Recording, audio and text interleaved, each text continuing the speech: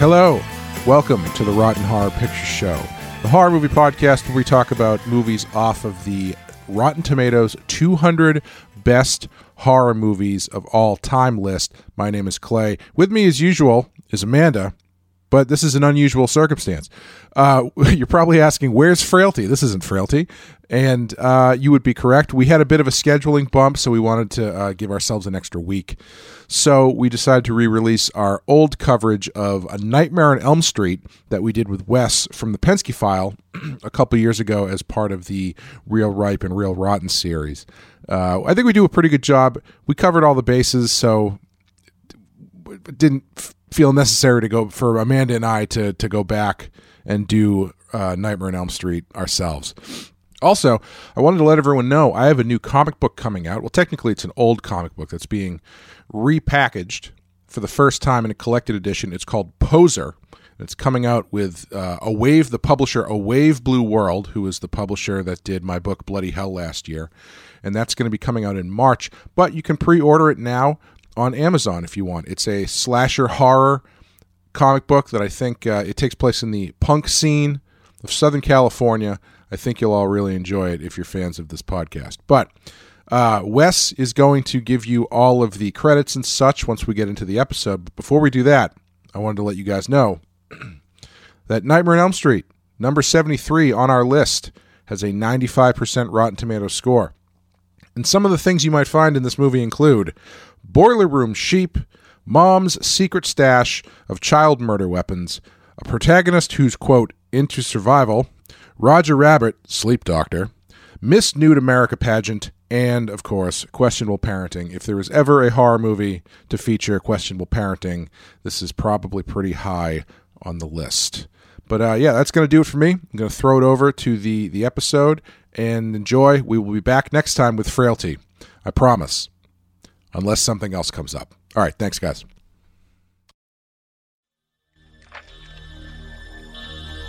Well, I'm your boyfriend now, Nancy.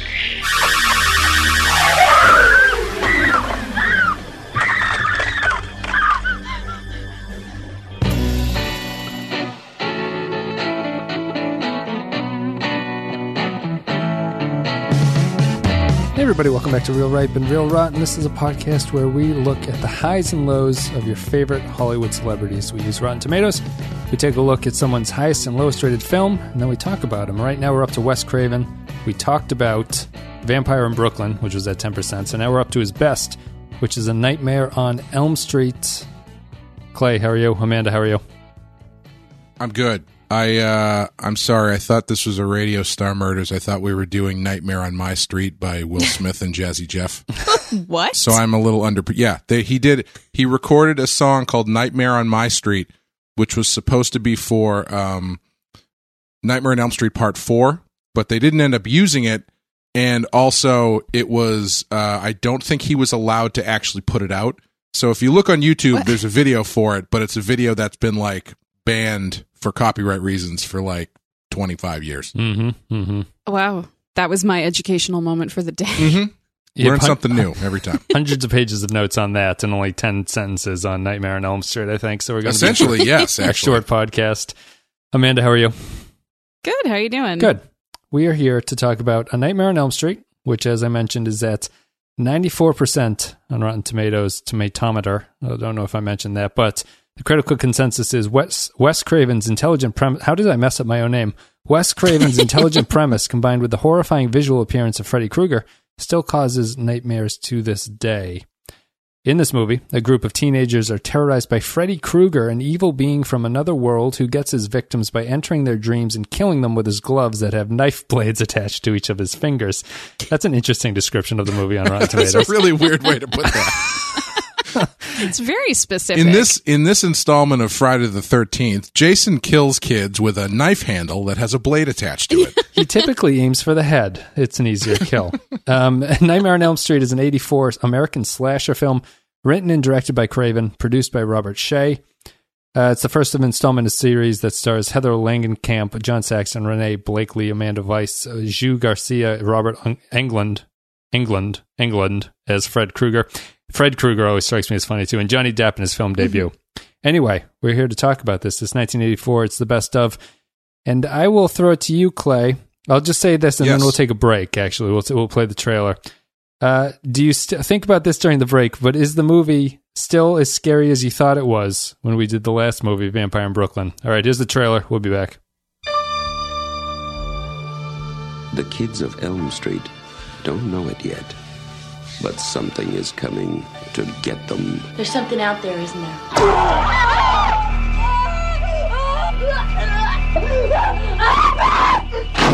We just see cuts happening. What did that, Lieutenant? I don't know. What the coroner got to say? He's in the jar and puking since he saw it. They're gonna kill me for sure. Did you do it? There was somebody else there. He was locked in a room with a girl who went in alive and came out in a rubber bag. No one knows where it came from or who it will visit next. Nancy? There's something wrong with you. You're imagining things. Nightmare on Elm Street. Do you believe in the boogeyman? No. Whatever you do, don't fall asleep. No! She's the only one who can stop it.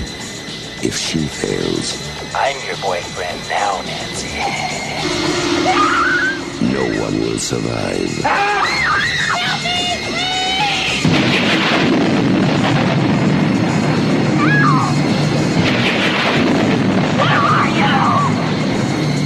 From Wes Craven, director of The Hills Have Eyes and Last House on the Left, a new masterpiece in fantasy terror, Nightmare on Elm Street. All right, Clay. So if you want to open with that, do you still think it's scary? I do. I think it's kind of difficult to view it without 30-something years of Freddy Krueger behind it, because he eventually kind of turns into a bit more of a joke and more of a pun machine, and becomes so ubiquitous that he's just sort of a cartoon character. But if you kind of take that away and you just judge this one by itself, I think it's remarkably effective. I think it's a really good movie. I think the first death, I think, is an all-timer. Tina getting ripped up and down the walls and stuff, and the only it's a strange thing, which I'm sure we can get into, but Freddy himself is the least effective when you actually see him, because he's kind of goofy. His running sucks. Like, the way that he runs is ridiculous. Yeah, well, that's specific. That's not Robert Englund, but that's details. But yeah, anytime that they show him like actively going after somebody, he's very what's the word I'm looking for? Normal. He's not very. What's that? He's normal. He looks like a normal guy. Yeah, he does. And there's a certain weirdness to him in this, where it's almost like he just got his powers like 10 minutes before the movie starts. Yes. And he's kind of psyched about it. Yeah. So he starts fucking with the kids by doing stuff where it's essentially him going like, hey, check this out. This is pretty cool, right? Then he like cuts his own fingers off and like cuts himself. Oh my God. So it's I think viewed by itself, I think it is very effective. And I think it works better than a lot of slasher movies, because the kids feel like real characters, and they actually the world that they set up is completely thought through as far as how the parents are involved and how the cops are involved, and that's X, Y, and Z, and more so than I think most other movies do like this. Amanda, what'd you think about the movie? It's your general take or your first impression, what you want to say? I mean, I love this movie. It was actually better than I expected it to be. I haven't watched it in a really, really long time, so I was kind of anticipating that it wouldn't have aged well, and then you can argue in some ways it didn't, but it was definitely more effective than I thought it was going to be this far from its inception. And yeah, I love the combination of the slight sick humor that's mixed into it, and I really enjoy the characters. I always go into this movie feeling I somehow always forget that Tina is not the main character. Right. I always start it feeling like, oh, okay, yeah. Oh, I don't remember her being blonde. And then she dies. And I'm like, oh, that's why I don't remember her being blonde, because it's the other girl, which I think is a really interesting, like, narrative choice that early in that movie to sort of pivot so quickly from the girl who seems like she's going to be the central character and then killing her off that quickly and moving on to the friend. Yeah, it's a little psycho-y. Yeah. Craven went with the strong, bold choice to go with the worst actress as the lead character. she okay, yeah, she's not a great. I would argue that Johnny Depp also is terrible in this movie. Oh no, he's not very good. This is funny because I just to get my thing. I think we're going to have a strong difference of opinion between the three of us here. I had a feeling that was coming. I don't think this movie has aged well at all, really. And oh, really? Yeah, I think that its ideas are good, and like he obviously created a very iconic character, and like the way that he reinvigorated the slasher thing by having it be a dream sequence for all of the kills is a really clever idea. But like, I think this is drenched in such 80s like tropey cliche stuff, and the kills are like, for all of like the greatness of the idea here, the dream world is remarkably boring. It's just the normal world that you just think that you're awake in and you're just walking around. I think that I actually prefer that though, because I think it's the thing that's interesting about this that stood out to me this time is I was trying to, as it was going on, I was thinking, is this story breaking its own rules by what is a dream and what isn't, and what can cross over and what can't? And I don't think that it is, because it seems to be setting up this general sense that the line between reality and dreams is straight up blurred. And I think that works in its favor in the way that you're talking about, where I mean the linchpin of this series has always been the oh shit, I didn't realize they were dreaming kind of thing. And that's tough to do if you're going, off the wall immediately. So I think the stuff like when she falls asleep in class is great. And it's the real life that's just off a bit I think that feels more honest to a dream than if it were to kind of go over the top. I guess my counter to that would be I personally like the way that the series goes as it evolves. I think it gets better, and I think that they embrace I think if you're going to have this killer set up this way, where he's in your dreams and he kills people, they don't focus on Freddy's power being the fact that he is in your nightmares. Like, they don't play up the fact that these kids have sort of fears or anything like that. It's just this weird world that he can live in and chase them in. And I think later on in the series, if I'm not mistaken, they do a much better job of making the dreams thematically match the kids, so that Freddy has this power of being like, he is your worst nightmare. Like, he can cause the kinds of things. He's basically Batman of like the horror villains. Yes. And that I think that's a much better, like, this movie feels amazingly empty beyond its cool idea. Like, it just feels like it's a dream world where Freddy lives in, and I don't think the Freddy effects really hold up very well. That thing where he stretches his arms, I think, is kind of ridiculous. There's a couple that is very silly. Yeah, there's a few things that definitely don't hold up, but I think there's a lot of them that still do. I like the girl on the ceiling, and I like the blood geyser. I think those are two effective things. But yeah, I just I feel like the bones are here at this point, but I don't think that this is the best in the series that this ever did. It's not like it's one of those things where all the sequels became lesser versions of the first idea. I think they got a better idea of what this was supposed to be as they went along. Yes and no. I think they kind of topped it out with the third one, and then after that it became lesser versions of the third one. Sure. But anyway, that's a conversation for a different time. How I mean, I guess we can start with the idea of like Krueger as a villain. I like Krueger as a villain. For whatever reason, I was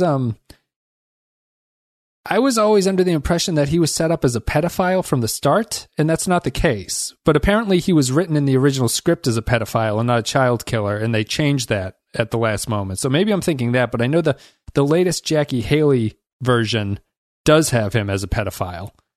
And you know, I can't remember if I watched that all the way through. Have you ever seen that, Amanda? The No, remake? I haven't seen that one. From what I remember, it's pretty bad.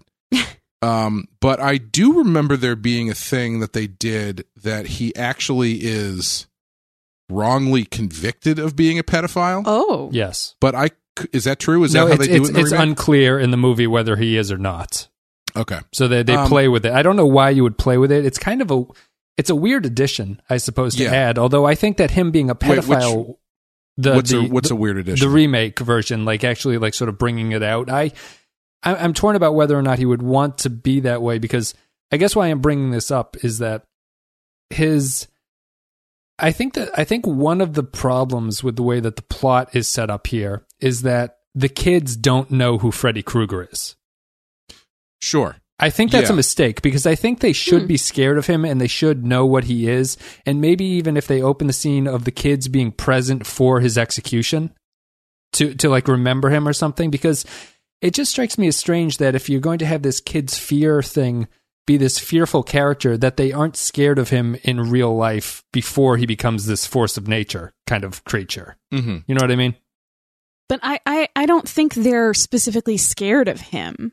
Like, I think part of the reason why this works is that everybody has nightmares. You can't control having a nightmare. You're just going to have them sometimes. And Freddy Krueger lives in that world, and you don't need to know about him. Well, why do they tell us about him then? You know what I mean? I think because that explains who he was and how and why he's doing what he's doing. But I don't think that the kids need to know about him in order for them to be afraid of him. And I think it actually is more for the benefit of the adults in the film that he has this backstory, because I think one of the most interesting things in this movie is the mother's role. Yeah.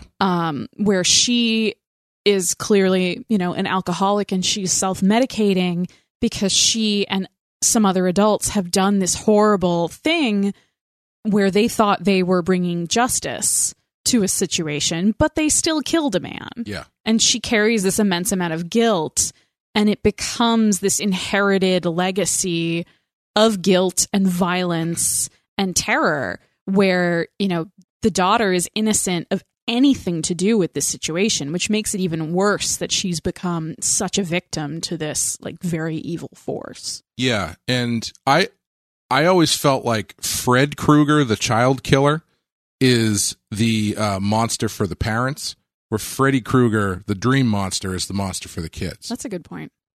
Because I think what this movie does really well is I think there is so much underlying psychology at work as far as how the parents are handled, and the fact that I think this movie would still appeal to teenagers now, because the main thrust of the movie is parents wanting to care for their children but also not listening to them. And I think that's a fairly universal concept for a teenager. Yeah, I think it's only a... However, sorry, just to wrap up the other thing, I did notice something this time that I can't believe I never noticed, and does kind of... I don't know if I'd call this a plot hole, but it's weird.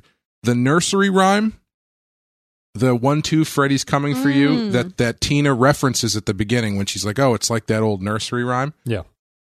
That doesn't make any sense, because if this is the first time Freddy has ever shown up, why would there be a nursery rhyme that they remember from when they were kids about this monster who's going to come for you when you sleep? Yeah. Unless the lyrics are ambiguous enough that you could say, oh, it's applied to Fred Krueger, the child killer, and it's just something that the kids sang, not understanding what it was. Well, I will say that as somebody who was a little girl in elementary and middle school, we had all those clapping games. Sure.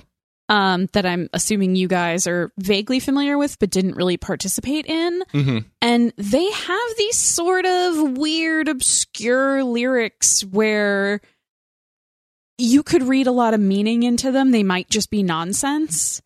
And I remember I just learned them from the girls who were a year or two older than me. Right. So I inherited those things from my slightly elder peers, but I don't know where they came from, what they were initially supposed to mean. Mm-hmm. They were just something we did on the playground. So I could kind of, that might be a little hand wavy, but I could kind of see it working in that way, this sort of combination urban legend / like oral tradition. I think the problem with that is, I think, to Clay's point, thingies. is Freddie's name is mentioned in the song. They like specifically mention him by name. That's why I would say if I think the only way to really square it is that it's a nursery rhyme based off the actual killer, not based off of the dream monster. Yeah, like I keep thinking about Miss Mary Mack. Sure. I don't know who Miss Mary Mack is. Child killer. She could have been. I don't know. I just know that, we would do the sort of clapping and chanting and Miss Mary Mack all dressed in black. Sounds like a child killer. Ooh, somebody call Blumhouse. I think there's a movie in there. I call dibs. But yeah, I mean, I think it's a small detail. It's one of those things where it's like, if you start to parse this stuff out, it kind of breaks the fun of the movie. Like if he can only attack in dreams, then why is he calling Nancy on the phone? That kind of stuff. Whereas I also have heard a read of this movie that the entire thing is a dream. That's the original ending. Is that the original ending? That the entire thing was a dream? Yeah. So she, in the original ending that they did, she wakes up at the end and everything is exactly the same, except she realizes that the whole thing has been a dream, and it kind of like fades. It's kind of a happy ending in some ways, that Krueger never actually exists. Yeah. So, I mean, if you're working on that, I think, like I said, I think parsing that stuff out takes away the fun of it, and I think it's easier just to, hand wave and say, oh, there's a general blurring between the lines of dream world and real world, because he can't, even though he's messing with Nancy when she's awake at some points, there's no point where he actually attacks her. Mm-hmm. So I think you could make the argument that he's pushing the boundaries, but there's still that line that he can only attack when you're asleep. Yeah. I what you were talking about, Clay, I think is it's not a universal teenager thing, but he's certainly like a reaction that the 80s parents and kids had to like this latchkey generation that was just starting around that point, where kids are on their own and they can't rely on their parents because their parents are working and stuff like that, which is kind of a unique experience for kids who are growing up in that era. And the parents here are played off as buffoons in a lot of sense. Like I think the mother is actually like a terrible actress. But her she was nominated for an Academy Award. What? Oh, really? Not for this. Okay. That makes more sense. No, not for this. She was nominated for an Academy Award for Nashville, I think, a few years prior. I think, I've always thought her performance is really weird. This time, I actually really liked it because I thought it was a fairly convincing "my mom is always drunk" performance. Really? She does degrade throughout the movie. She does. She does, yeah. Yeah, until she's laying on the couch at the very end going like, you have to come inside. Yeah, I gotta sleep. Yeah. I just, it's so, just the alcoholic who drinks in the hallway from the hidden bottle in the laundry pile is like such a, no alcoholic drinks like that. It's little stuff like that just kind of annoys me. But I mean, not to get into it, but that stuff does happen. I mean, there are people who are alcoholics like that do hide liquor bottles in places where they hope people won't look and stuff like that. So. But she it is lives fairly, with her daughter. Like what? Yeah. What? Well, no, it's I know someone who did the same thing. He only lived with his wife, and he would hide liquor bottles. Right, but in the your back wife of the can toilet, judge you. You can tell your kids to go fuck themselves, basically. Hey, your teenage daughter can judge the fuck out of you. Yeah, I think Nancy's Having been a teenage daughter, I had immense powers of judgment. Nancy's fairly judgmental towards her in this movie. She's kind of judgmental towards everybody. Yeah. But I will say they do kind of, lay it on pretty hard. Like, I never noticed this before, but I actually started laughing in the scene where she brings Nancy into the basement and tells her the story, and she's Oh, like, I have yeah. the glove, which is it's a good story. I think it's really effective. But I noticed there's a big bottle of vodka there. Mm-hmm. Like I missed she that. brought a bottle of vodka with her. Either that or she keeps one down there. And it was just like on the thing next to the boiler as she's reaching and pulling in this glove and telling this really dark story. So yeah, I think they may overdo it a little bit. Yeah. I mean, it just piles onto the parents are incompetent, which is the main point of it. And, you know, they can't see. I wouldn't say they're incompetent though. I think generally parents are played as incompetent in movies like this, but in this one, the thing that makes a difference is they actually give it a reason. I think it's part of the fabric of the story is this idea that the parents just aren't listening to the kids, even though the parents are responsible for what's happening to the kids. Mm-hmm. And so giving them a stake in the story makes their acting neglectful. And that's not even the word, because they're not neglectful. The parents actually care about what's happening to the kids. They just don't listen to them. Like the cop, her father cares about what's happening to her, but is not listening to this stuff that she's yelling at him. Glenn's parents who are probably even the most reasonable of all the parents. At least his mom is anyway. His mom seems like a pretty nice person. But, you know, the crazy girl across the street is calling their son at midnight. And so her dad is just like, he's asleep. Call him tomorrow. You just got to be firm with these kids like that. It's not that they don't care. It's just that they are not listening to what's happening and not paying attention to it for either because they are kids and they think that the parents know better, or because they are, in the case of the mom, in denial about what's actually being told to them. To be fair, the sheriff's deputy. I'm not going to let you, a parent, paint these parents badly, Wes. To be fair, the sheriff's deputy at the end stands and watches Nancy scream, "Help me, help me," and then for 5 minutes, and then goes, "I'll go get the sheriff." That was pretty funny. Yeah.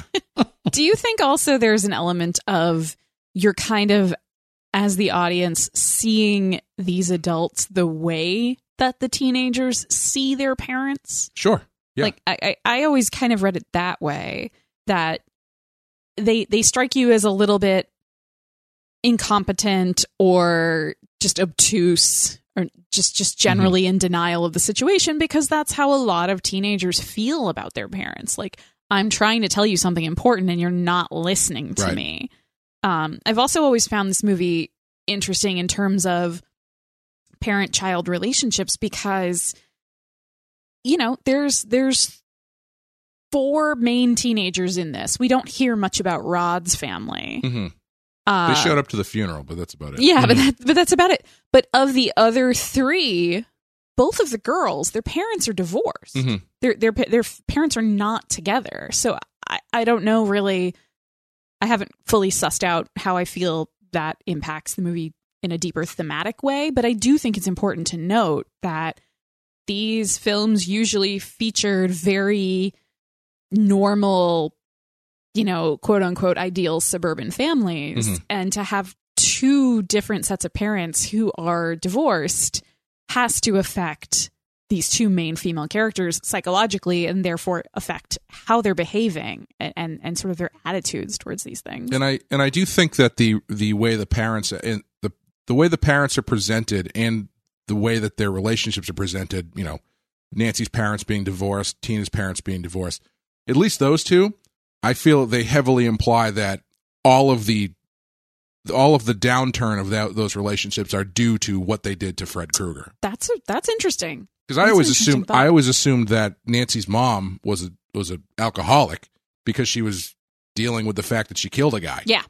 Same. And I assumed that was meant to parse itself out across the rest of the parents. Because I actually think if you made this movie now, assuming that the original didn't exist and they just did this now, I think you could make an argument that someone would make this from the point of view of the parent and make the parent the hero. Because that's really what's going on, is the parents did something that created this, you know, dream child-killing revenge monster. And so in that story, theoretically, you would think it's up to the parent to be the person who is the hero, that's the parent who has pushed their kid away and is not listening to them and is affected by the things that they've done in their past, to find redemption in saving their kid from the monster that they tried to save them from initially. A quintessential baby boomer film. Exactly. Yes. It's I see they would make it now. It would star Liam Neeson, and he would just hunt Freddy down in the middle of Africa and shoot him in the face. Because I think I see the theme. I view the movie more as from the point of the kids. Like, I view it very much as like a latchkey thing where I think it's definitely that too. Yeah. The parents are the divorce to me just kind of goes into this idea of like they're divorced because it further signals the breakdown of like societal norms at that point. So it's like divorce is increasing, the latchkey kid thing is increasing, the kids are increasingly alone. So the parents can't help them against this monster that's there. And Krueger is supposed to represent the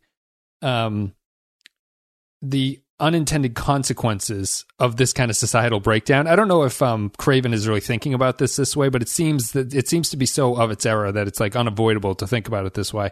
I do think he's thinking about it because I watched a few interviews with him, and the way that he talks through his thought process about a lot of this stuff is very on a psychological level. Like, I heard him talking about the creation of Freddy Krueger and picking of the glove and the sweater.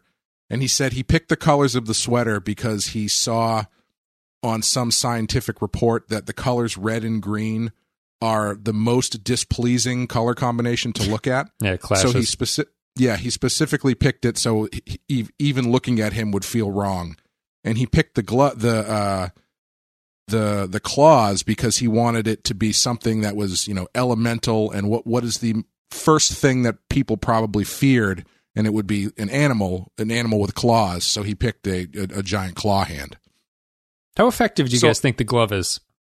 I think it's great. I think the design is great. I always spend the entire thing thinking, how hard could he possibly stab people with his little finger? That's true. Yeah. Well, yeah, it's a movie. Come on. The thing with the glove is we can get into this a little bit more later if you want, but I think the glove broke open the floodgates for psycho killer weapons because the strange thing, the thing I didn't realize about this until we did it this time, this came out in 1984. Halloween had already made 3 movies. Friday the 13th had made 4. So this is actually fairly late in the slasher game. Like in My Bloody Valentine and all these other, Friday the 13th knockoffs had already happened. So this is fairly late in the slasher game, and he manages to change the weapon from just a guy with an axe or a guy with a chainsaw or a guy with a knife into something a lot more visually interesting, and take the killer in a mask who doesn't say anything, actually make him talk, and turn him into a character with a power set that hadn't been seen up to this point.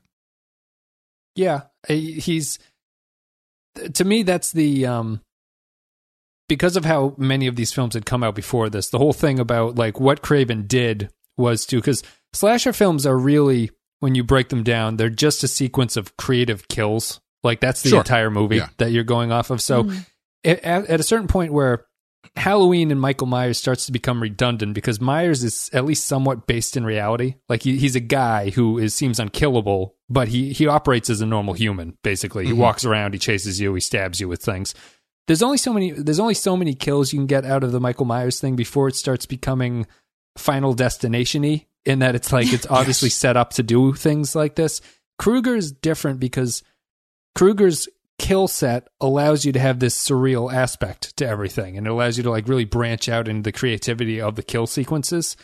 Yeah. And that's my disappointment with the movie, is that there's not a lot of creativity to it. It's just the idea is there and it's kind of cool. There's some decent sequences, there's some not, and like overall I think that it's actually just kind of like a prototype for what they would eventually do.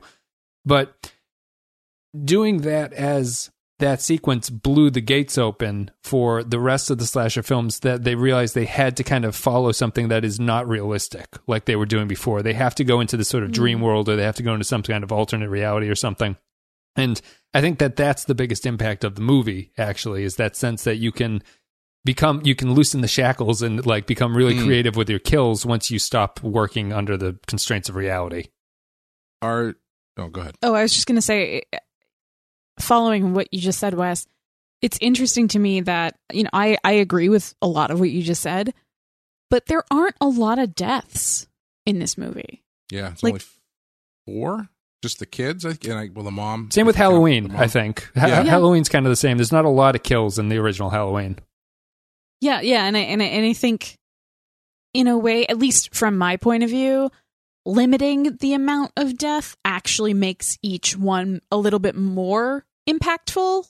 Like, if you had doubled the amount of teenagers killed in this movie, it wouldn't feel as big of a deal each time someone died. Like, the fact that the cast stays pretty small to this core group, and you're not just getting the sort of Friday the 13th style, there's 8 camp counselors around and they're all running around and getting, chopped up and murdered. I don't know. Each one felt like it had a little more to it, at least in my opinion, because it's limited. And it's interesting, too, if you really look at the way the movie plays out, it's essentially just Nancy and Glenn for about 85% of the movie. Yeah. Because Tina gets killed almost immediately. And Poor then Tina. Rod is arrested.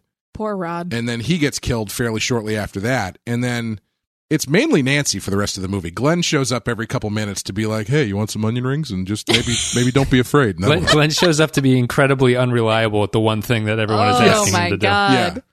Yeah, I always kind of regret, I feel like every episode of this I've done with you guys thus far, I've always lamented that the main character is the main character.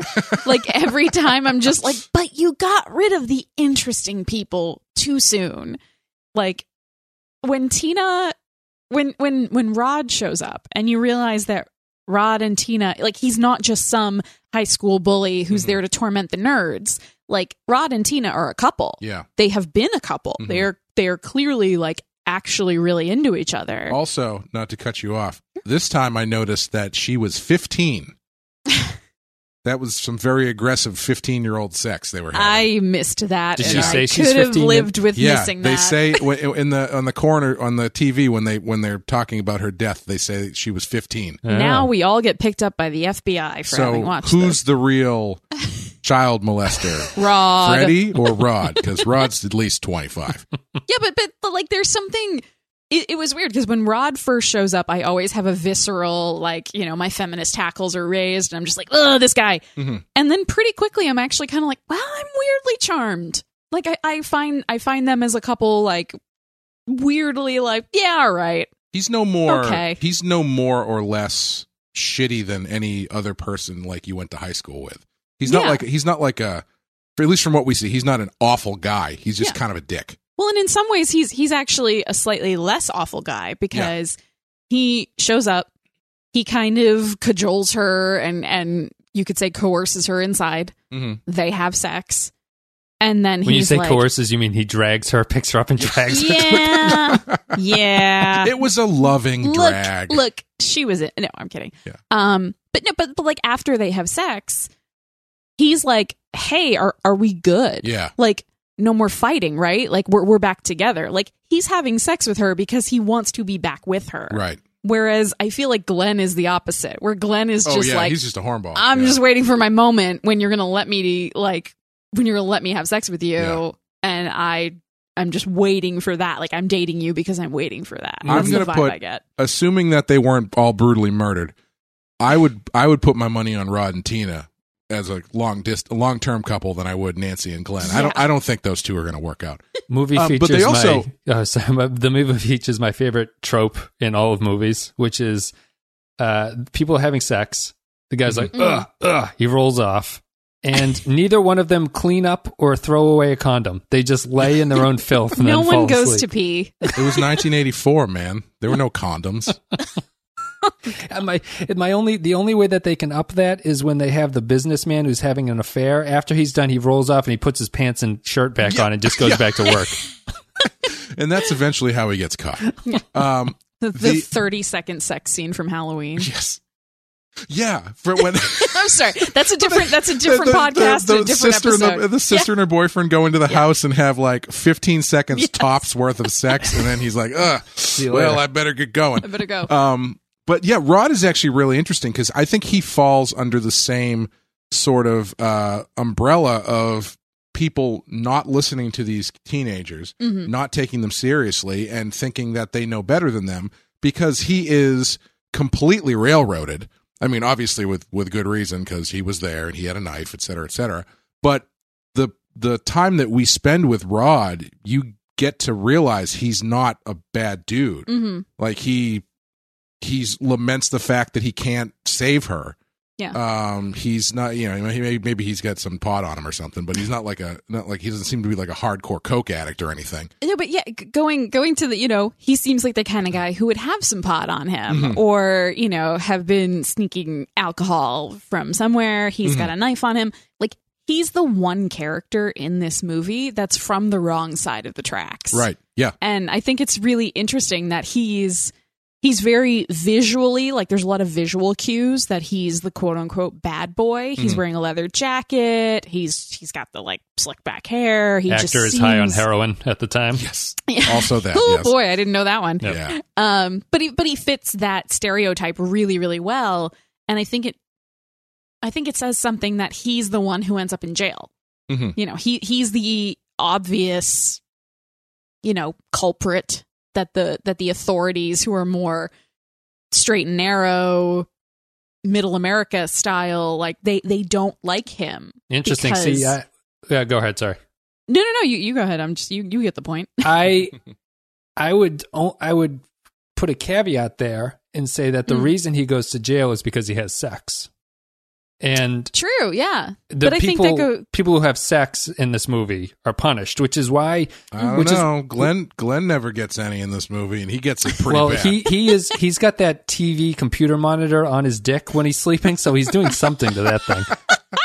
And also, I mean, you could go so far as to say his death is basically his balls exploding. From pent up sexual whatever. That took a turn. Like in Scary Movie 2. Everybody see Scary Movie 2? No. No? Okay. Well, the people out there who've seen it know what I mean. You're all alone. I'm interested in your because I think the thing beyond the latchkey stuff is that I think the film is also very much a cliche trope about sex in the 80s and everything. And that's why Krueger being a pedophile makes sense to me. And I guess Craven he pulled it back because at the last moment before the film was released, there was a spate of like high profile child molestations going on, and he didn't want to draw attention to it. So supposed, not that I'm going to go to bat for child molesters, but I believe that was one of those cases where it never actually happened. It was just a snowball thing. Was it like the Felsacre thing around here? Something like that. Yeah. Like a satanic panic.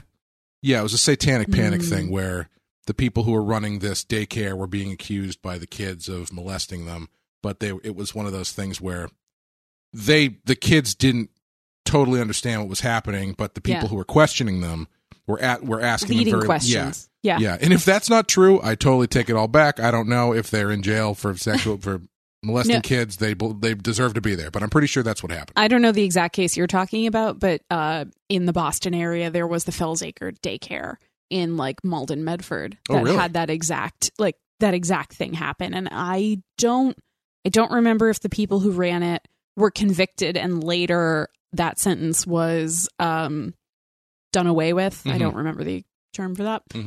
Or if they were never convicted at all. But it was definitely a big panic around that time. What do you guys think these movies are saying about sex? Because I think it's extremely contradictory what they're saying about sex, and I don't think anyone has ever really parsed it out for me well. But the reason Krueger as a pedophile makes sense to me is because thematically the sex abuse ties into the fact that sex is seen as a kind of punishment in a lot of these movies. And the death and the using Krueger as a pedophile is perhaps a little bit like distasteful on some level, but it does fit the theme that I think that they're going for here. And it's a weird contradiction of morality between like sex and the killing and whether or not you deserve, like for movies that are so celebratory of the death sequence, they have a very strange attitude towards sex, and they always use sex as a way to like you're going to get what you deserve, basically. And I'm just interested why you guys think that's the case. I've never heard a really good convincing argument for it, and it seems like all the points go in different directions for it. I mean, I think the sex leads to death, sex as a gateway to a punishment through death is very much a horror movie trope. I think it was established way before this. I don't really know why that became such a thing. I don't know if I can answer your question, Wes, but I don't know. Maybe I'll complicate it a little bit by saying I think it's interesting because sex is one of the most vulnerable things you can do. It puts you in a position of vulnerability. It opens you up in a way to outside forces, outside influences, and maybe that has something to do with it. Like when these teenagers are starting to express their own individual sexuality, that's both frightening to their parents and therefore something that the parents are trying to stand in the way of and sort of quote unquote protect them from. And it also might, you could say, being very victim blaming here, attract the attention of a force like Freddy Krueger. Mm-hmm. I always thought it was a trope that ended up kind of snowballing because of Friday the 13th. Because Texas Chainsaw Massacre doesn't really have that stuff in it, really. It's a fairly sexless movie. Halloween has it, but I would argue it's more what you're saying, Amanda, in Halloween, where it's less, oh, the people who are having sex are being murdered, and more, these are people who are in their most vulnerable position they can be in, which makes it that much scarier that they're being murdered. I think Friday the 13th actually turns it into a punishable sin, because the whole story in the first movie is that Jason Voorhees drowns in a lake because the campers were off fornicating with each other, you know? I think that, and that, like a lot of things like this, sequels to that and other movies that were influenced by it took the wrong message from it, where it turned into kind of the thing where it's like, oh, well, if you have sex, obviously you're going to get killed. Because I actually don't think that the Nightmare movies are really that sexy. There's only the one sex scene in this one. Like we said, Glenn gets killed. He doesn't have any sex with anybody. The second one is a whole different kettle of fish, because that one is all about struggling with your sexuality as a gay man, which is really fascinating. But the rest of them, it's not really a you have sex, you get killed series. There's a lot of other things that end up playing into what causes the deaths, and what Freddy is going after, especially as you were saying, Wes, once it starts getting a lot more specific to each person, what their fears are and what their nightmares are, it's very much not a two people screw and then get killed kind of series. Yeah. I think what's funny to me is that Craven seems more intelligent than to just copy paste that trope into this movie. And I don't think that he is copy pasting it into this movie. Then what is this movie saying about the sex? You just say it doesn't. You're just saying it's not as strong of a force as the other movies. Yeah, I don't think it's being used the way that it's used in a lot of the other movies, where it's just, you have sex and you die. Because I don't know if there's I guess you could. But even if Freddy's designed as a pedophile, sex is inherent to his character. Yeah, but I mean, it's pedophilic sex. It's not like sex with your girlfriend. It's the most awful version of sex you could imagine. Right, but that doesn't change the fact that he's originally conceived as a sexual creature, and he seems to be like the kids growing up and having sex with each other seems like it thematically ties into that, and Craven only cuts it out at the end because he doesn't want to get involved with the news cycle at that point. So I think okay, in that case, maybe you could argue that Freddy is going after teenagers who are becoming sexual beings because they are now out of the range of his pedophilic tendencies. So he's going to murder them. He's angry about growing up, yeah. Yeah, essentially. He's like a really twisted Peter Pan. Yeah, or because I think the Fred Krueger character, and I liked the dichotomy that you drew earlier about like Fred Krueger was the child killer the parents dealt with, and Freddy Krueger is the nightmare monster that the kids deal with. If you align this sort of Krueger character in either iteration with the parents, then maybe in some way he's representing the parents' fear of their children growing up and their children becoming more sexual and their children sort of escaping their parents' influence and putting themselves out there and putting themselves in these positions that are inherently vulnerable and a lot of people, especially at the time, would argue dangerous. So, see, that's another interesting thing to think about. What from the standpoint that I said, if this would be really interesting to see the story told from the point of view of the parent. Yeah, because all of that stuff, I think you're probably right, but that stuff thematically, I think when you think about that stuff and put it on paper, it feels much more like the parent's story. But that doesn't mean that it's not happening. I think it's definitely possibly there. But it's weird to think how much Freddy is a villain of the parents who is then dealt with by the children. It's very much a sins of the father Sins kind of thing. Yeah, which I hate using that phrase. It's so cliched. Star Trek podcast reference. It's funny. You guys both seem to feel that the parents feel guilty for it. And I strongly disagree with that, which is an interesting little, that's why I think that the parents' point of view wouldn't be really interesting to me, because I don't think that they should feel guilty or that they do feel guilty about what they did. I always read it as just when the kids tell them, look at this hat, it says Freddy Krueger on the inside. He wrote his name. And then the parents aren't shocked by the guilt of it. I think that they're just being triggered by the memory of it and reliving a horrible time in that neighborhood that they all went through.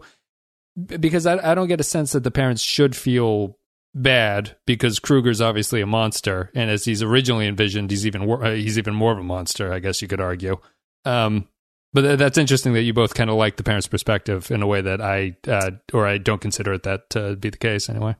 Well, I think it's important to the story. I don't think it's the focus of the movie. I think it's a good bit of world building that they do to give more weight to the way that the parents act. As far as the genesis of the monster and as far as how they handle their kids and stuff, I think it is a good bit of world building to kind of back that stuff up. So you guys would both, neither of you like my idea of the kids being aware of Freddy Krueger from the start? You like him being a mystery? Yeah. I mean, I don't really know what you really gain by that. It's kind of like watching a vampire movie when everybody knows what vampires are, which I never really care for, because it's there's always that scene where someone shows up and they're like, "Oh my God, he's a vampire. What do we do?" It's like, well, you can't use crosses because this isn't the movies, kid. I enjoy the idea that this is a new monster that has been. It actually reminds me a lot. It's basically High Plains Drifter, but with monsters instead of Clint Eastwood.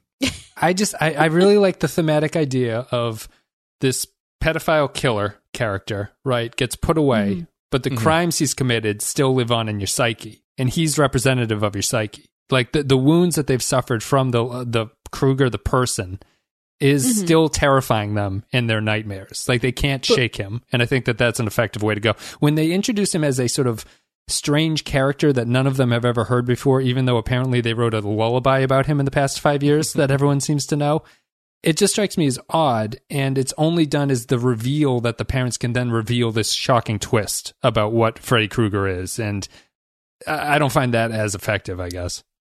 So can you guys remind me, what is the time frame? Like when did Freddy Krueger, the man, die? Within these parents' lifetime, these parents were the ones that killed him, right? Right. Yeah. So right, but if that was 15 within a decade, years ago, 10 to 15 years ago.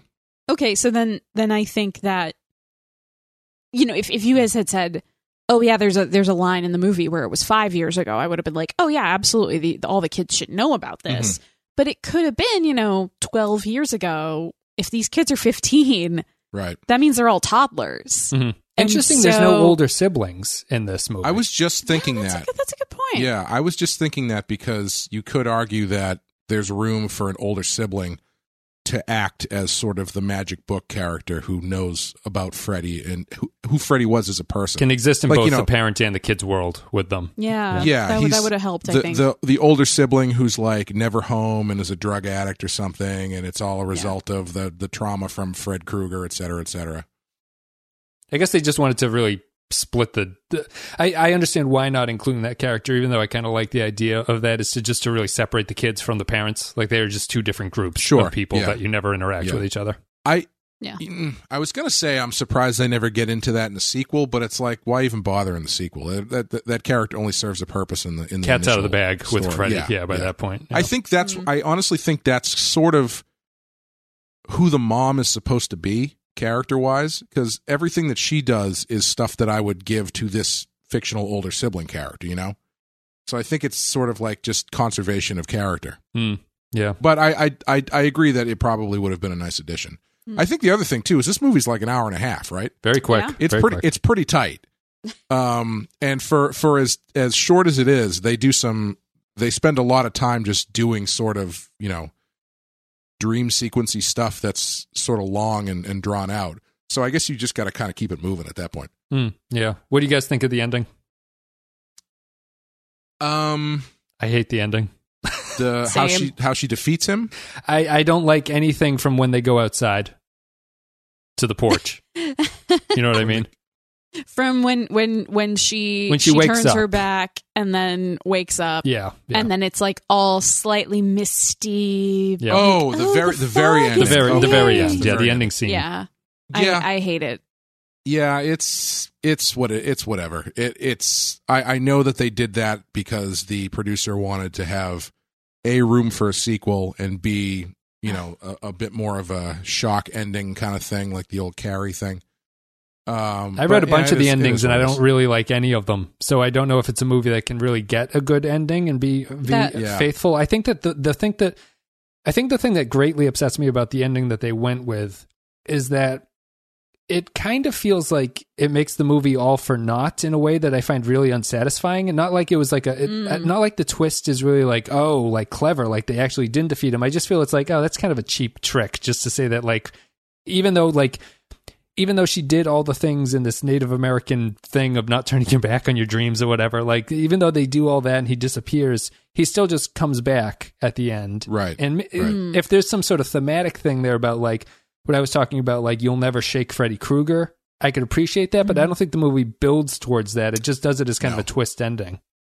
Can I ask, so the ending I feel like I would have appreciated, and what I kind of was almost hoping for the first time that I watched this movie, was that Nancy runs down the path into the car with her friends. Mm-hmm.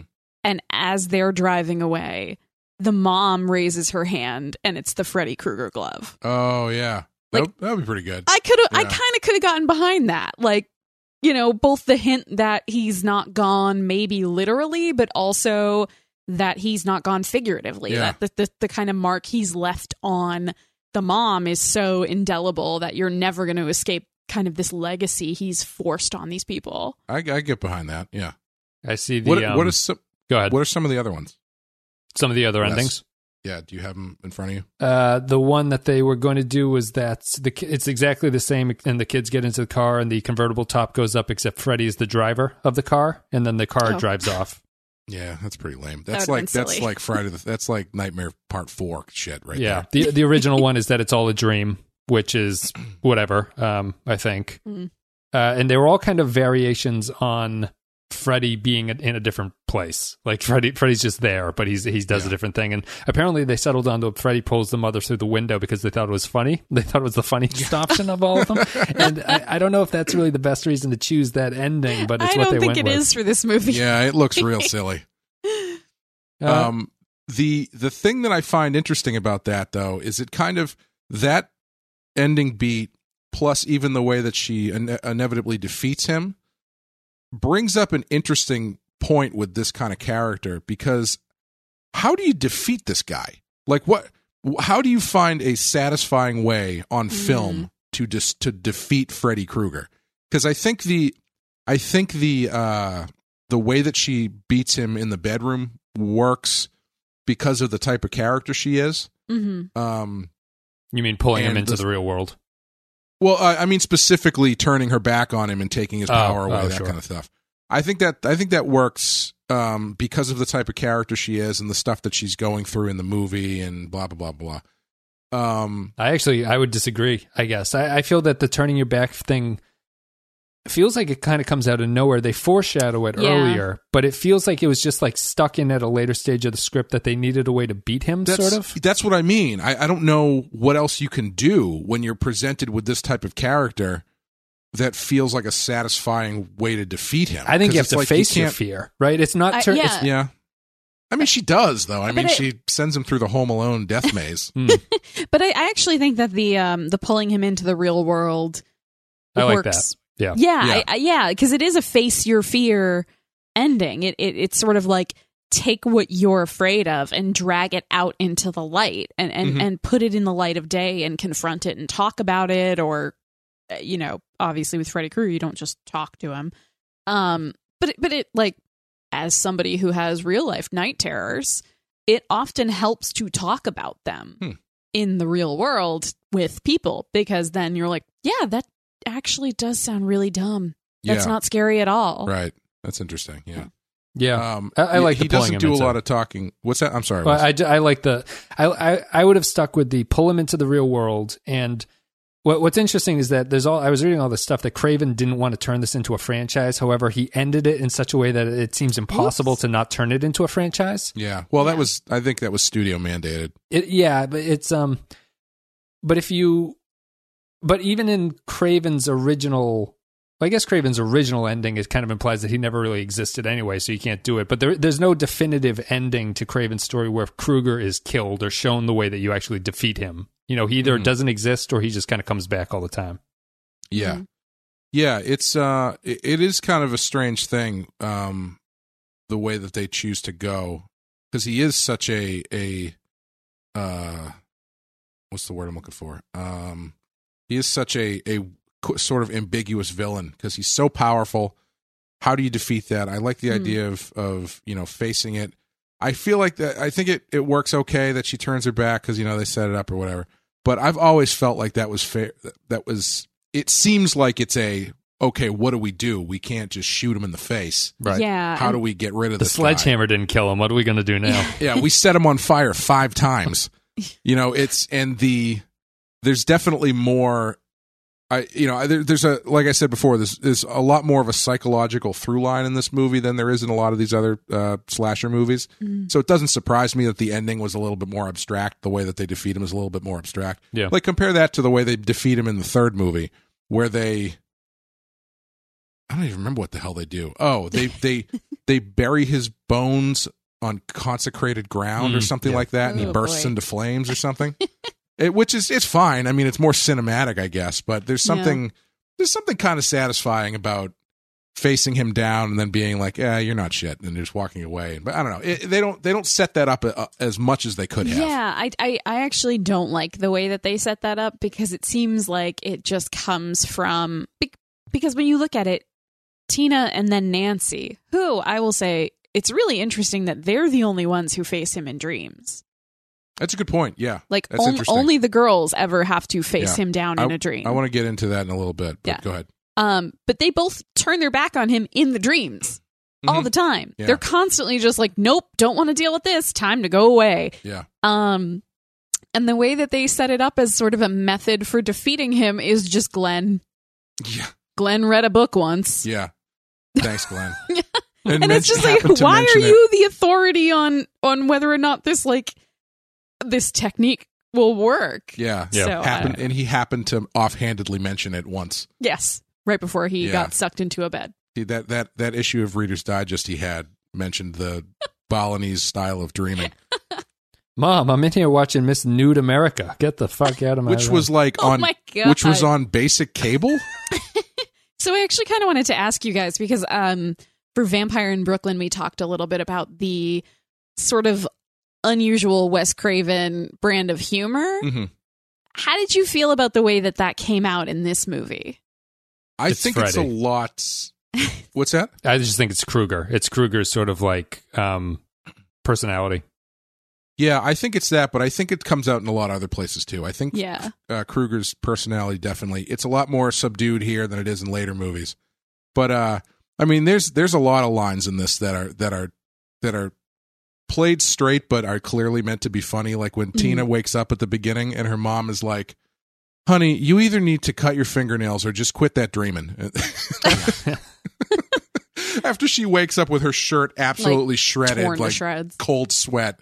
You need to cut your fingernails, sweetie. Yeah, you just gotta stop it. Yeah. The two lines that I wrote down for, like, in my mind, like MVPs of bad humor in the midst of horror are when Freddy Krueger says over the phone to Nancy, "I'm your boyfriend now." All timer. It's so good. And then after Glenn dies, one of the sheriff's deputies says, "You won't need a stretcher up there. You'll need a mop." Yeah. Or it's like, when the dad goes up and says, "Where's the coroner?" and the guy's like, "He's been in the bathroom puking his guts out for 15 minutes. Yeah, it's just there are these little sort of background, like almost throwaway lines, usually amidst the like sheriff's deputies or some of the adults sort of just like hanging around in some of the scenes in the sheriff's, office / jail, that are just like, if you pay enough attention to them, they're almost incongruously humorous to what's going on with the main characters who are feeling so much anxiety and stress. And then in the background, you've got like deputy so-and-so like quipping about things. The line you said, Wes, where she's screaming out the window and he's like, "Maybe I should go get the lieutenant." Yeah. And then she yells at him, "Go get my dad, you fucking asshole." Or, even when she wakes up, when she's dreaming in the classroom and she freaks out and then she leaves and the teacher's like, "You're going to need a hall pass." Pass. I think the humor is definitely there. In ways that comes out. I think it's even here has some of that subversive scream humor built into it. Yeah. Yeah. I think so. Most of the humor to me, obviously, from what you guys have listed, is it builds off of the parents' obliviousness, like old people's obliviousness is kind of the joke. Yeah. So how do you guys feel about we were talking about the if you have sex, you die trope. How do you feel about the final girl thing? What's the final girl? The idea. Wes. The idea the final in these girl slasher kills. movies. Yeah. Yeah, there's always one girl left who ends up being the person to face down the monster, et cetera, et cetera. And she's usually the most virtuous of the group or whatever. I personally think that Nancy is the best franchise final girl because... Really? Because she is, even at this point, she is the first one who is being proactive in how she's defeating this monster, whereas pretty generally it ends up being a girl. I guess I shouldn't. Up to this point, she's the only one who's been proactive in defeating the monster, when usually it's a girl who ends up being the last one just because of the way that the way people are killed, the way they end up falling out. She's the last one, and then she ends up being very reactive to what's happening, where it's like, she's running away, she's screaming, she's backed into a corner, she swings an axe wildly and cuts Jason's head off or something like that. I never feel like it has the proactiveness that Nancy has, where she's actually taking the reins and being like, "All right, how am I going to defeat this guy?"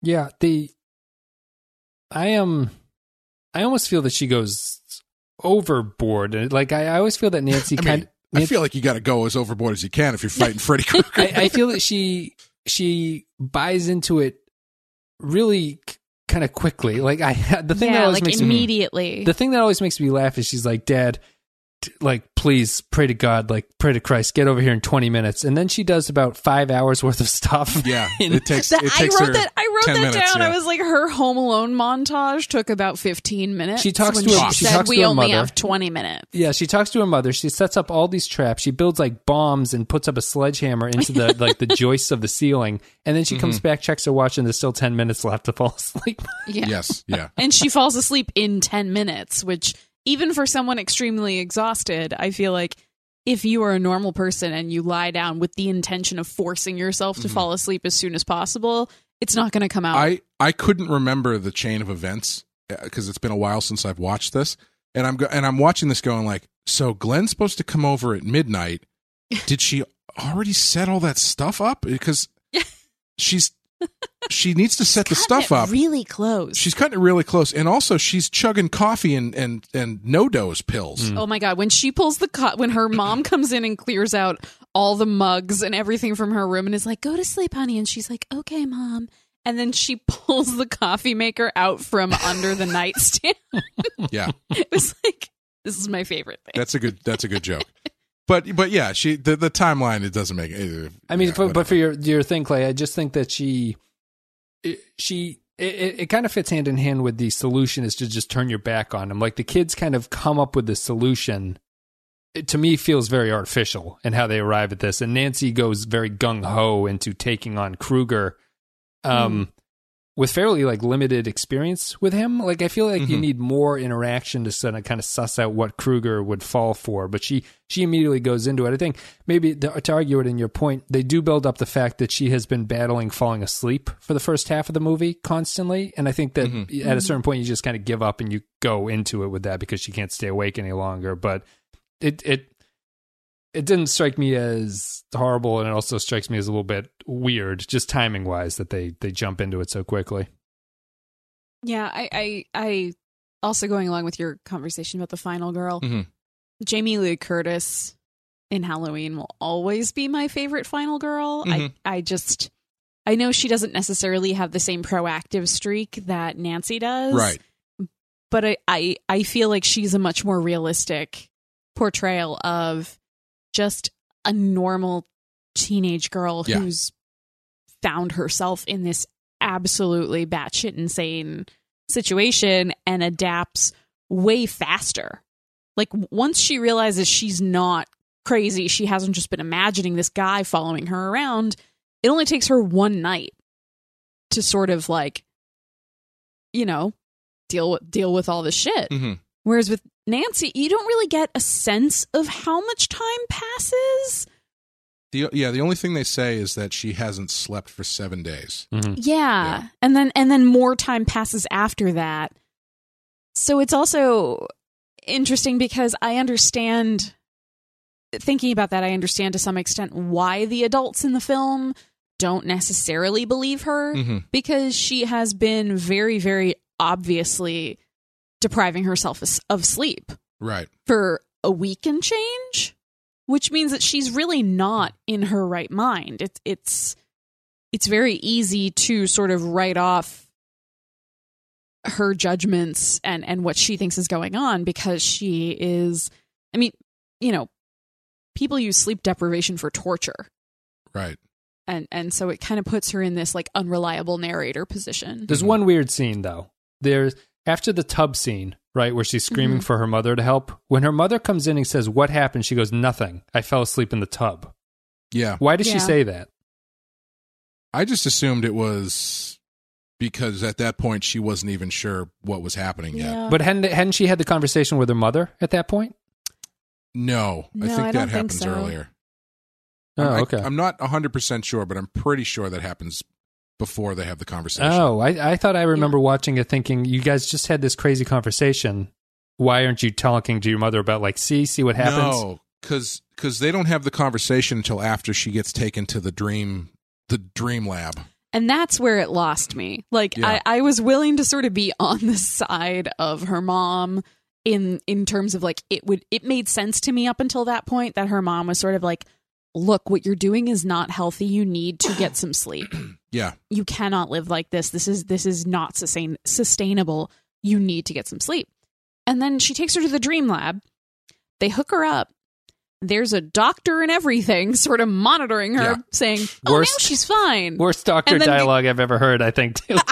Craven had no idea how to write medical dialogue. It was almost as bad as Craven's police dialogue from Vampire in Brooklyn.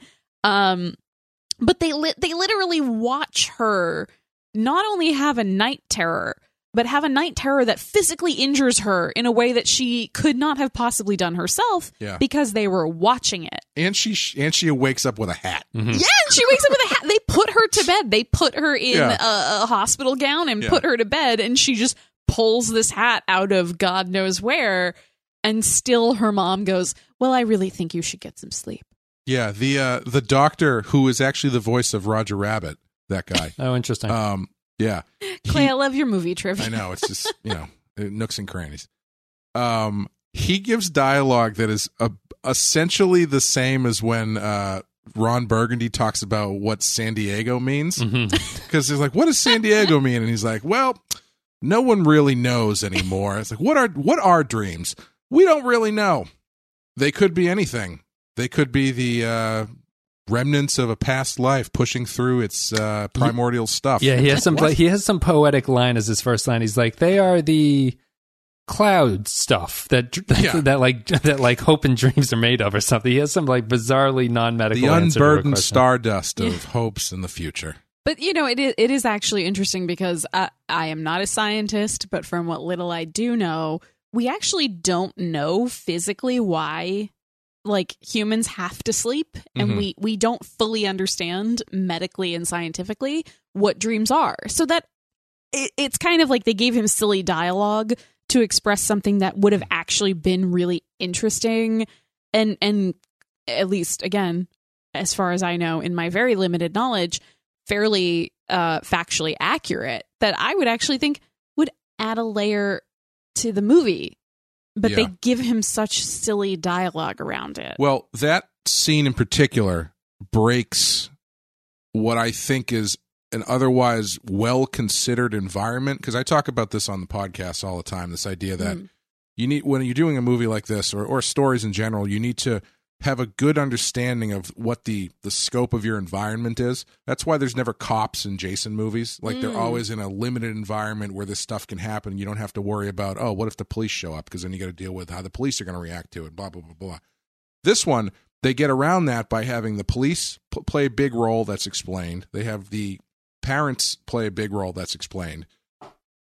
The sleep doctor, on the other hand, is the one thing where it's like, if you're going to go to the sleep doctor and you're going to wake up from a dream with stab wounds on your arm and a magic hat in your crotch, that's the rest of the movie should be like 1,400 sleep doctors trying to figure out what's going on. You can't just do that and then never bring it up again. Yeah, and then have all the adults in the entire film just go, well, I guess that was nothing. Yeah, it breaks the wall of your believability of your story because you're breaking out through that because there's no wall. More plausible deniability for the adults in Doctor's the movie. like, I'm sorry to tell you guys this, but I only have clinic days on Tuesdays, so you're gonna have to wait another 7 days to come back. This movie he's only there once a week. This movie takes place on a Tuesday, and the end of the movie actually is on Monday. So, like, they were gonna go back, but he was actually in the Bahamas. Her mother's in between jobs. Switching insurance is always a pain in the ass and stuff like that. In my whole experience as a sleep doctor, this has never happened. This is really interesting. I'm going on vacation. I gotta go. Can we talk when I get back? Because I really want to deal with this. Dr. Smith is a sports medicine doctor, but he will be able to help you going forward, I think. Let's see. Let's take a break. We'll play a clip from the movie, then we'll come back and we'll give our final thoughts about A Nightmare on Elm Street. You want to know who Fred Krueger was? He was a filthy child murderer who killed at least 20 kids in the neighborhood. Kids we all knew. Oh, Mom. It drove us crazy when we didn't know who it was. But it was even worse after they caught him.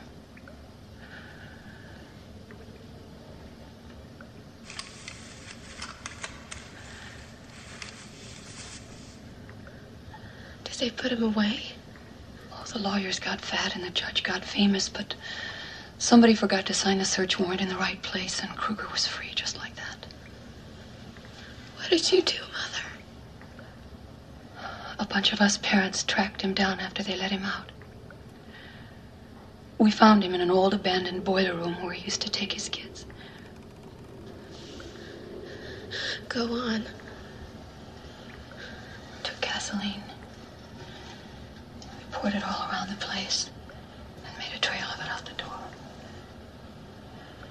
Then lit the whole thing up and watched it burn.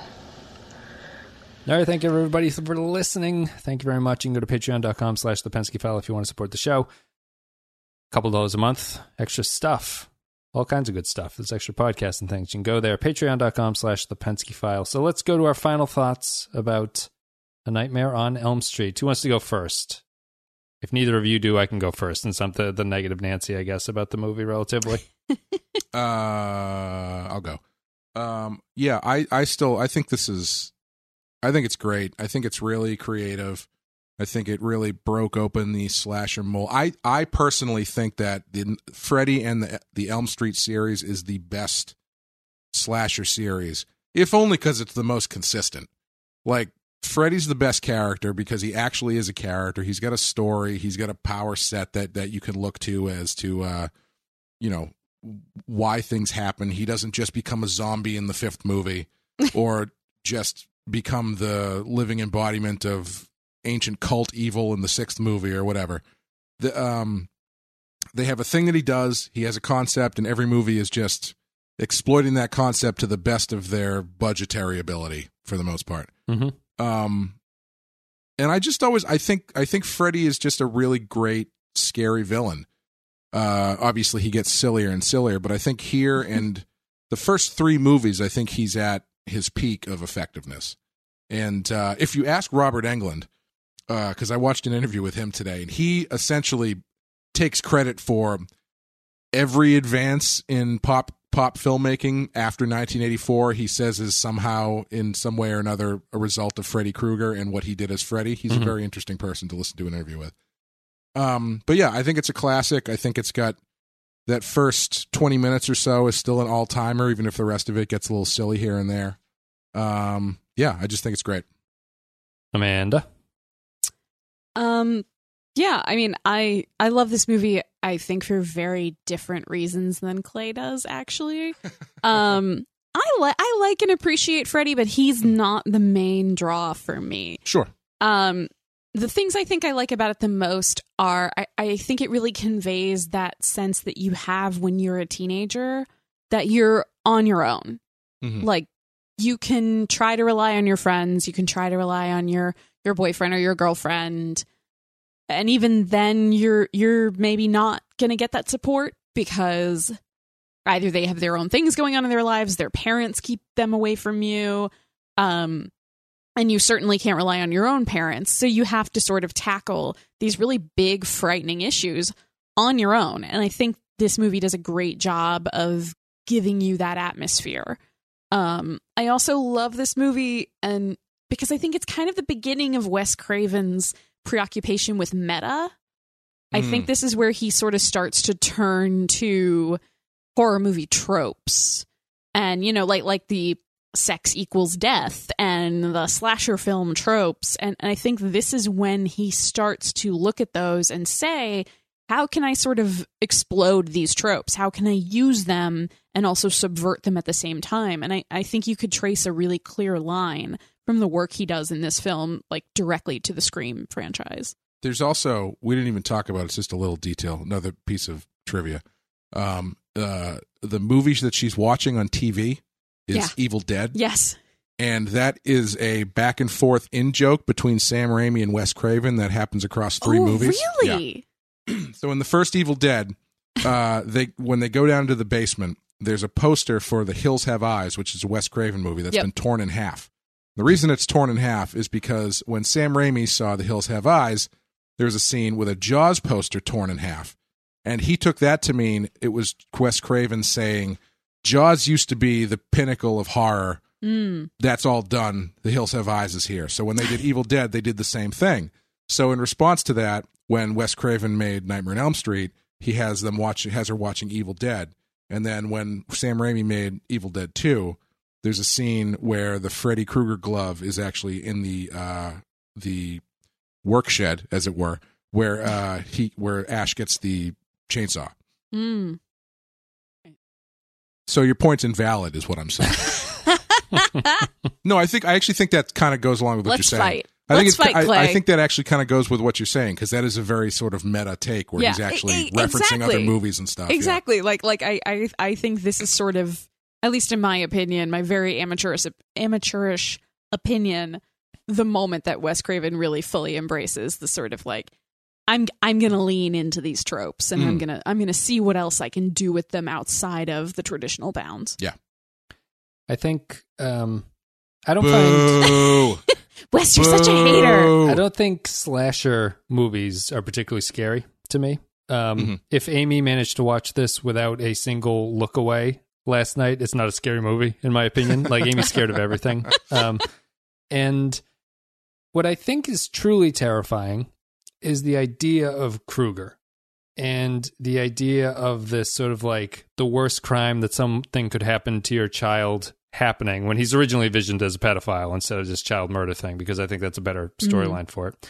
When the worst thing that can happen to your child... I love in this distinction, pedophilia, bad. Child murder, that's fine. So if you have this set up like this, right? I know what you mean, though. The pedophilia thing is the lasting impact. Like that Krueger's supposed to represent that. The murder actually kind of closes the book on things in a way that I think is not what the story is saying. The pedophilia bit keeps it going and it keeps it alive. And I think that if you're dealing with a story about parents' guilt and not being able to do it to protect their children, or the kids being terrified of this monster that there was there and now he sort of lives in their heads, that's really terrifying. What's not terrifying is watching Robert Englund or whoever his stunt double was run around with long arms and stuff like that. Like, when I see Krueger personified, I think that he's ridiculous.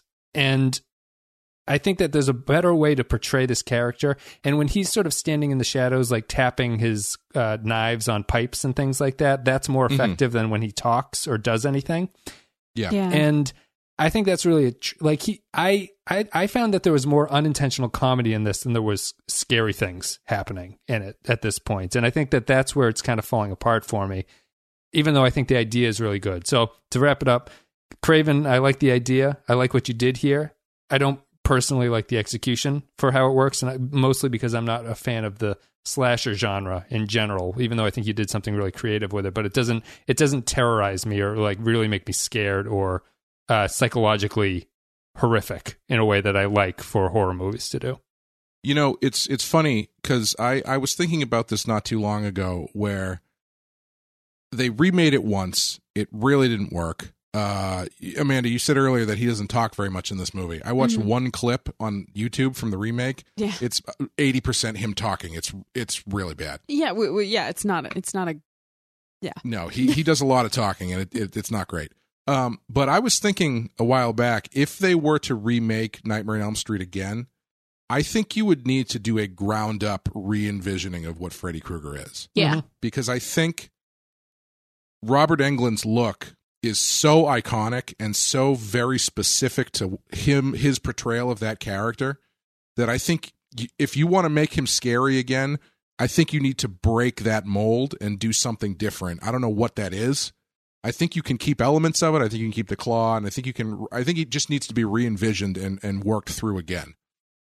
He needs to be less of a monster mask. Craven designed him because he wanted to have a monster mask, but he didn't want the guy to actually have to wear a mask. He wanted it to be a human face that was still mask-like.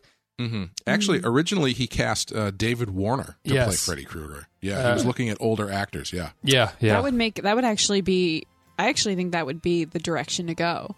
If somebody were to remake it, is just find an actor who is much older and sort of lean into that element of it. This sort of the terror of what adults can inflict upon these young and vulnerable people. Yeah. I think he has to be normaler than he eventually becomes. He has to be sort of like you could blend into a crowd kind of thing. He could be the weird old neighbor down the street who lives in that spooky house. He's just or something. that guy from Family Guy. That's the old man. The old man pedophile. The old weird creepy guy who likes... I got some popsicles in my basement. Yeah. Let's what is happening? I'll show you a video when we're done. I don't know. Let's call it a day. See that. Let's call it a day right there. I think we're jumping off of the Family Guy jokes. So